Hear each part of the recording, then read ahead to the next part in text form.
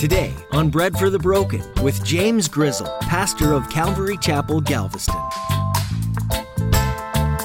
Bread for the broken. They're assembling this structure. They're like, we're missing the key part, the key cornerstone. So they had to go out searching for it. Like the label had fallen off it or something. And then they found the cornerstone and they rejoiced and they celebrated over that. I hope that that's what you have done. That you have come across the cornerstone. His name is Jesus. Do not miss the cornerstone. The absolute key to structural integrity within your life is Jesus. He holds it all together. Have you ever bought Swedish furniture? You know, the kind that comes in pieces and you take it home and have to put it together yourself. It sure can be frustrating trying to decipher those cryptic assembly instructions, can't it? And then what happens when there's that one piece that you just can't find, the one that holds everything else together? In today's message, Pastor James teaches us that Jesus is that piece in our lives. Have you found him yet? Or are you still trying to make things work on your own? Now here's Pastor James in the book of Mark, chapter 12, with today's edition of Bread for the Broken. We need bread for the broken. Give some bread to the broken. We need hope for the hopeless. Give some hope to the hopeless. Bread for the broken. Some of the brightest minds in Jerusalem, some of the most well-versed people in the scriptures, they know the right answer. And they have to say, I don't know. We don't know. Jesus' response to them is absolutely classic. This is like a boss move right here. This is amazing. He's like, well, I'm not going to tell you where my authority came from. Then I'm not going to answer you. You don't want to answer me, then I'm not going to answer you. We're like, well, Jesus, that doesn't seem very polite. I love this Jesus. This is amazing. Like, we need to be more like this Jesus, right? Like, this is awesome. He responds, then I won't tell you by what authority I do these things. And that's it. And then he's got a little story for them. He's got this cool little parable that he's going to teach specifically and directly to these religious leaders. He's like, I'm not going to tell you. You already know. I don't have to tell you because you already know. Essentially, is kind of what he's saying. You know where John the Baptist's authority came from. You know where my authority comes from. You know. You got that pride issue. You know, but you don't want to know. You don't want to know. You don't want to admit that my authority comes from heaven. So look at verse 1 of chapter 12. This is like a little warning shot for these leaders. I was reading up on these stories concerning like hurricanes, but this story passed my desk this week. In 1969, in Pass Christian, Mississippi, there was a hurricane party that was thrown. Okay, hurricane was on the horizon, so these people had this idea of like, let's throw a party. Let's throw a party, which sounds like a Galveston type thing to do, right? If I'm honest, some people are like, we're out of here. Other people I know are like, it's party time. Yeah, it's crazy. But the storm was on the horizon. And a police officer showed up to these people where these apartments were just 250 feet from the shore. He shows up and he's like, you guys got to leave. The storm's coming. You got to go. And they're laughing at him. They're mocking him. They're like, you're crazy. We're going to stay. We're going to party and we'll be just fine. So the cop did what only he could do at that point in time, and he gathered information from them concerning next of kin, just in case. And he was pleading with them like, you got to go, you got to go, you got to go. It's going to be a bad one. It's going to be a bad one, and don't stick around because this destruction is coming. They chose to stay. It was 10:15 p.m. when the front wall of the storm came ashore. Scientists clocked Camille's wind speed at more than 205 miles an hour. The strongest on record, I guess at that point in time. Raindrops hit with the force of bullets. The waves off the Gulf Coast crested between 22 and 28 feet high. News reports later showed that the worst damage came at the little settlement of motels, go-go bars, and gambling houses known as Pass Christian, Mississippi, where some 20 people were killed at a hurricane party. in these apartments. Nothing was left of that 3-story structure but the foundation. The only survivor was a 5-year-old boy found clinging to a mattress the following day. See, they were warned. Destruction's coming. You got a heads up. You should flee. You should flee. You should make for higher ground because the storm's coming. Storm's coming. And that's what responsible people do. Is they give people heads up. Hey, just so you know, storm's coming. The storm's coming. Jesus with these leaders is like, I need to give you guys a heads up because you're not really listening to me. You don't recognize my authority. And in not doing so, you're just dismissing God. But there's a storm coming and you need to be aware of it. And this is kind of what he does with this parable. Verse 1, it says, Jesus began teaching them with stories. It's parables. A man planted a vineyard. He built a wall around it, dug a pit for pressing out the grape juice, and built a lookout tower. Within this parable, God is the guy who owns the land. God is the one who established the vineyard. God is the one who built the tower. God is the one who has done all of the work. He's done it all. So, it says, then he leased the vineyard, or he rented the vineyard to tenant farmers, and moved to another country. So he entrusted it with them, and then he's going to leave for a little bit. At the time of the grape harvest, he sent one of his servants to collect his share of the crop. But the farmers grabbed the servant, beat him up, and sent him back empty-handed. The owner sent another servant, but they insulted him and beat him over the head. The next servant he sent was killed. Others he sent were either beaten or killed until there was only one left. His son, whom he loved dearly. And you could say, and you could probably catch on to this, his one and only son, whom he loved dearly. They won't listen to my servants. And really what he's referencing here is the fact that over the course of time, specifically concerning Israel, that's God's place. And God has established everything. And he has rented it to these people. And when he shows up, because the guy who owns the vineyard has every right to collect fruit from the vineyard. It is not their fruit. It is his fruit. If you are part of the body of Christ, it is not your fruit, it is God's fruit. And we're just renters. We're just renters. He owns it. He's established it all. And specifically concerning Israel, God has done all the work and he sent prophets to these guys. And how have they responded to his prophets? Well, just like they responded to the prophet of John the Baptist, they largely ignored them, or they beat them, or they murdered them. And God's like, okay, well, I got one more left. I got my son. I'll send my son. And this parable is somewhat prophetic in nature, because we see what they do to his son, which is going to happen to Jesus in just a few days. But a note about the fruitfulness and the vineyard and all that good stuff for you and I, because there is a little hint within this parable about giving back to God, right?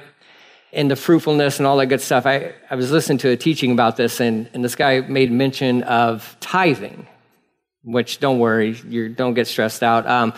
Boxes are in the back. We don't pass a plate or anything like that. You may have noticed that, or maybe you didn't notice that. We believe that tithing is an act of worship. It's an act of worship is what it is. It's between you and the Lord, and it's, his fruit given to you in your life and you giving back to him. But this guy made mention of this. He says, tithing is not about giving. Tithing is about keeping. Because all that you have has been given to you from God. And you're deciding how much you're going to keep for yourself and give back to him. I was like, that's an interesting way of looking at tithing. Because it's all fruit in one sense. And he's just given it to us. He's entrusted us, and some he's entrusted with more, and some he's entrusted with this amount and all that good stuff. And it's not even always monetary. I think we know that. But anything that God has given to us, it's a gift from him. And are we giving it back? Are we giving it back? He owns the vineyard, guys. He owns the vineyard. We get to work within the vineyard. They're not our grapes, they're his. They're his. He lets us keep some grapes. That's sweet. Hope you like grapes, right? Like he lets you enjoy some of the fruit that's a byproduct of your service to him. But it's all his. It's all his. So don't hold on to it too tightly. The other little note within this parable is this. If he established it, if he built it, and he's made all the provisions necessary for it to be successful, then you ought to trust in him.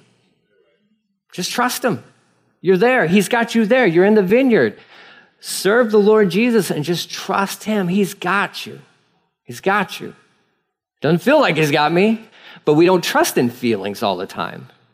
Because there may be times where it feels like, man, the Lord's got me. And he's like, I'm sorry, where'd you go? I'm still here, but you wandered off. I was like, no, I thought it was good. I've been reading my Bible every single day. And he's like, yeah, but you've been drifting away from me every single day. We can trust him when we feel like he's there and when we don't feel like he's there. The vineyard owner, so to speak, he's got you. So back to the story with his son. Just if you're taking notes or anything like that, this parable of the vineyard owner and all that good stuff, it's found in Isaiah chapter 5. That's a good cross-reference for this. So he's got his son whom he loved dearly. The rest of verse 6 goes on. The owner finally sent him thinking, surely they will respect my son. They will honor, they will appreciate my son. They'll love him, right? Already knowing what's going to happen, that won't be the case. Verse 7, but the tenant farmers said to one another, here comes the heir to this estate. Let's kill him and get the estate for ourselves. So they grabbed him and murdered him and threw his body out of the vineyard. So their logic behind it is like, if we can get rid of this guy, then we can have this all to ourselves. Because it's not about the guy who owns the vineyard. It's about us. It's about our security. It's about our profits. It's about our fruit. And there's that issue with pride again. Jesus goes on to say, verse 9, what do you suppose the owner of the vineyard will do? Asking them the question. The other gospel accounts let us know that these guys actually answer back to Jesus. And they're like, I think he's going to kill those guys. He's like, yeah, you're right. Yeah, guess what? He's coming with judgment. You're right. Ding, ding, ding. You win. Good job. You do know how to answer honestly. Jesus says, just getting them to focus in on this, I tell you, the rest of verse 9, he will come and kill those farmers and lease the vineyard to others.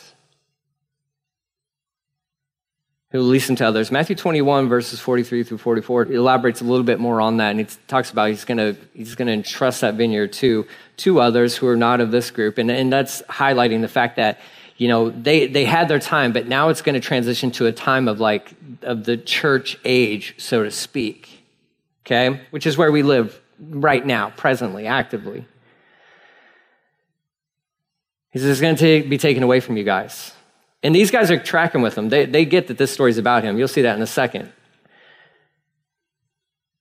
Jesus also goes on to say, this is again why, man, Jesus is just the best. He's like, haven't you ever guys read the Bible? Haven't you guys ever read the Bible? Like, you guys read this? And for them, they didn't have the Bible like what we have. But he's like, haven't you guys ever read this book? Didn't you ever read this in the scriptures? This stone, this is from Psalm 118. The stone that the builders rejected has now become the cornerstone, or the chief cornerstone, the most important stone of the entire structure. Without the chief cornerstone, you have no structure. You got nothing. You got nothing. He says the builders rejected it. This is the Lord's doing, and it is wonderful to see. He's like, guess what? Chief cornerstone right here. Right here. And they are so blinded by their pride and their arrogance. They just miss it. They can't accept that. He's like, I'm the key part to this whole thing. I'm the absolute key to this entire thing. The Old Testament and the New Testament. I'm the key to the whole thing. To the whole thing. And you guys threw me away. You threw me away. That story of that building, that structure was like, they're assembling this structure. They're like, we're missing the key part, the key cornerstone. So they had to go out searching for it. Like the label had fallen off it or something. And then they found the cornerstone and they rejoiced and they celebrated over that. I hope that that's what you have done, that you have come across the cornerstone. His name is Jesus. Do not miss the cornerstone. The absolute key to structural integrity within your life is Jesus. He holds it all together. He holds it all together. Verse 12, it says, the religious leaders wanted to arrest Jesus because they realized he was telling the story against them. They're like, I think he's talking about us.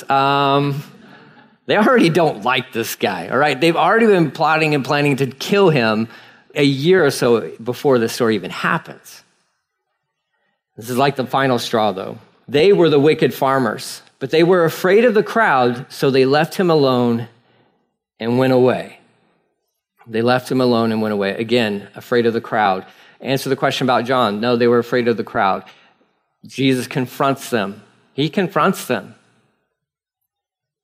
And they're mad, but yet they're not going to do anything about it because they know, like, if we touch them, man, these guys will kill us. These guys will kill us. Why would they kill you?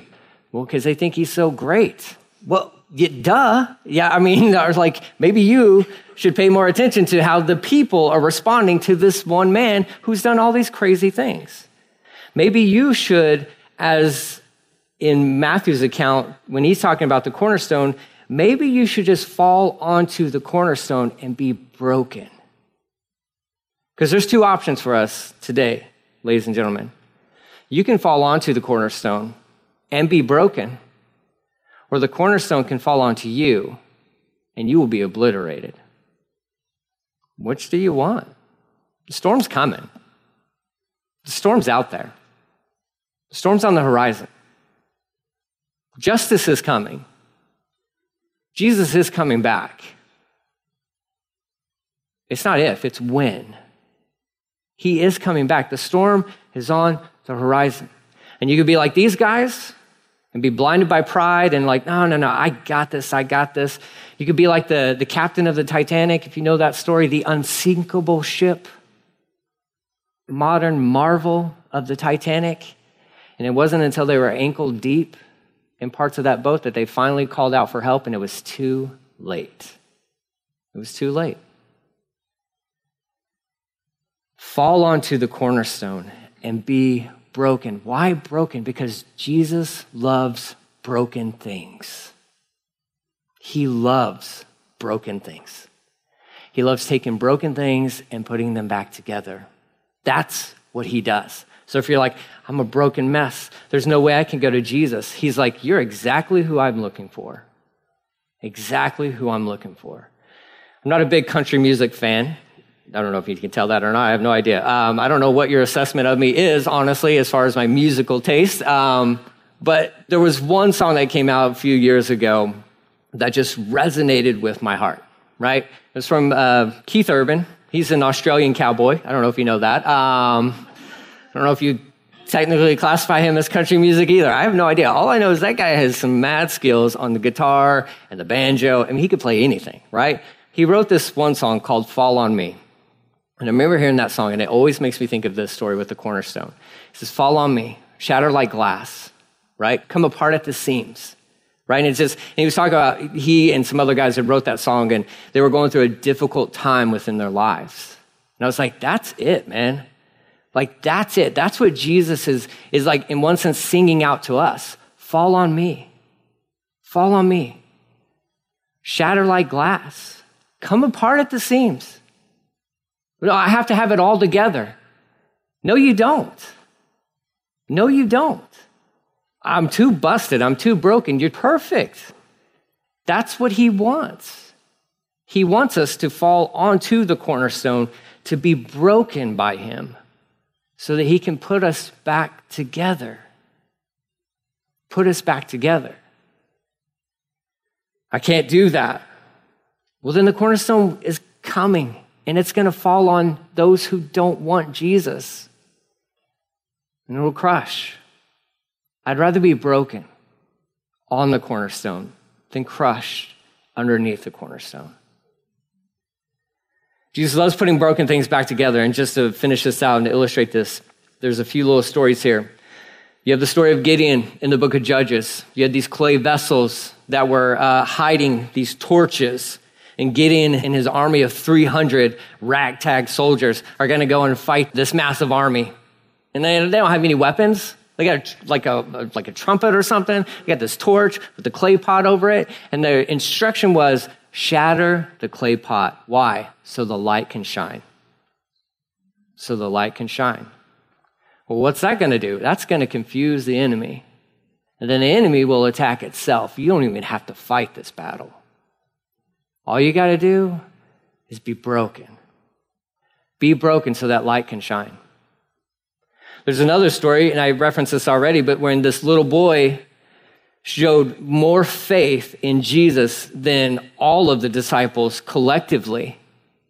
When the group is hungry and they need food, the little boy's like, here's my lunch. I got food. Here you go, Jesus. And his disciples kind of like scoff at that. What good is that? Who's that going to feed? That will feed you, little boy, but that's not going to feed everybody. And Jesus takes that little boy's offering, blesses it, breaks it, multiplies it. Everyone received a blessing that day because of this little boy's faith in allowing Jesus to take all that he had and allow it to be broken. And one last little thing. There's this lady named Mary, and this story's going to come up pretty soon. She has a year's worth of money invested into this vial of perfume. This vial of perfume, it's precious, and it means the most to her. And Jesus shows up in her life, and she takes that, and she breaks it, and pours it on his feet, anoints his feet with it. We even go so far as to wipe his feet with her hair, which is crazy, crazy, crazy, the significance of that. And he says to her, because of your act, this aroma will carry on and on and on. They will smell that aroma, so to speak, in Galveston, Texas. But she was willing to give to Jesus something and allow that to be broken. And everything that little vial of perfume represented for her, future marriage, all that stuff, she put it into his hands and allowed it to be broken so that others could benefit and be blessed by this aroma, this sacrificial thing that she did. Jesus loves broken things. He can use our brokenness. He can use the things that we offer to him, take those, break them, multiply them. He loves broken things. But you can't be broken if it's all about you. If you struggle with that I disease, right in the center of pride, right in the center of sin, and everything revolves around you, it's hard for you to be broken. But I'm going to encourage all of us, let's take time this week and let's just fall upon the cornerstone and be broken this week. And then watch what he does. Jesus is the best thing ever. He is truly a good father. Absolutely. And he loves you and he cares about you. Man, and he wants to use you. It's crazy. It's amazing. The hopeless, bread for the broken. Thanks for joining us today here on Bread for the Broken with Pastor James Grizzle. Pastor James has been teaching through the Gospel of Mark. This book is fast-paced. You'll notice as you keep studying with us that Jesus was on the move quite a lot. He did what needed to be done, and then he moved on to the next thing. Jesus packed a lot of service into his time here on earth, culminating in the greatest act of sacrifice ever, dying on the cross for everybody. If Jesus was consistently moving and serving, shouldn't we also be doing the same? Our faith doesn't say that we should just sit back and let others do the work. We're called to be the hands and feet of Jesus right here, right now. So go and do whatever it is that the Lord has gifted you with. Go share the good news of the gospel, and then demonstrate it by how you love and serve people. Bread for the Broken is a ministry of Calvary Galveston, and we would love to meet you. Visit breadforthebroken.com for more information. Would you like to do something for us? Would you pray for your fellow listeners? Pray that God would open their hearts and minds to His truth. Please pray for us too, that we would continue to follow Jesus' leading no matter where it takes us. If you feel like God is leading you to partner with us financially, all donations are greatly appreciated, no matter what the size is. You can give securely online at breadforthebroken.com. Thanks again for coming alongside us in sharing the gospel message. That's all that we have for today. Join Pastor James next time for more here on Bread for the Broken. Let me paint the picture of you, man.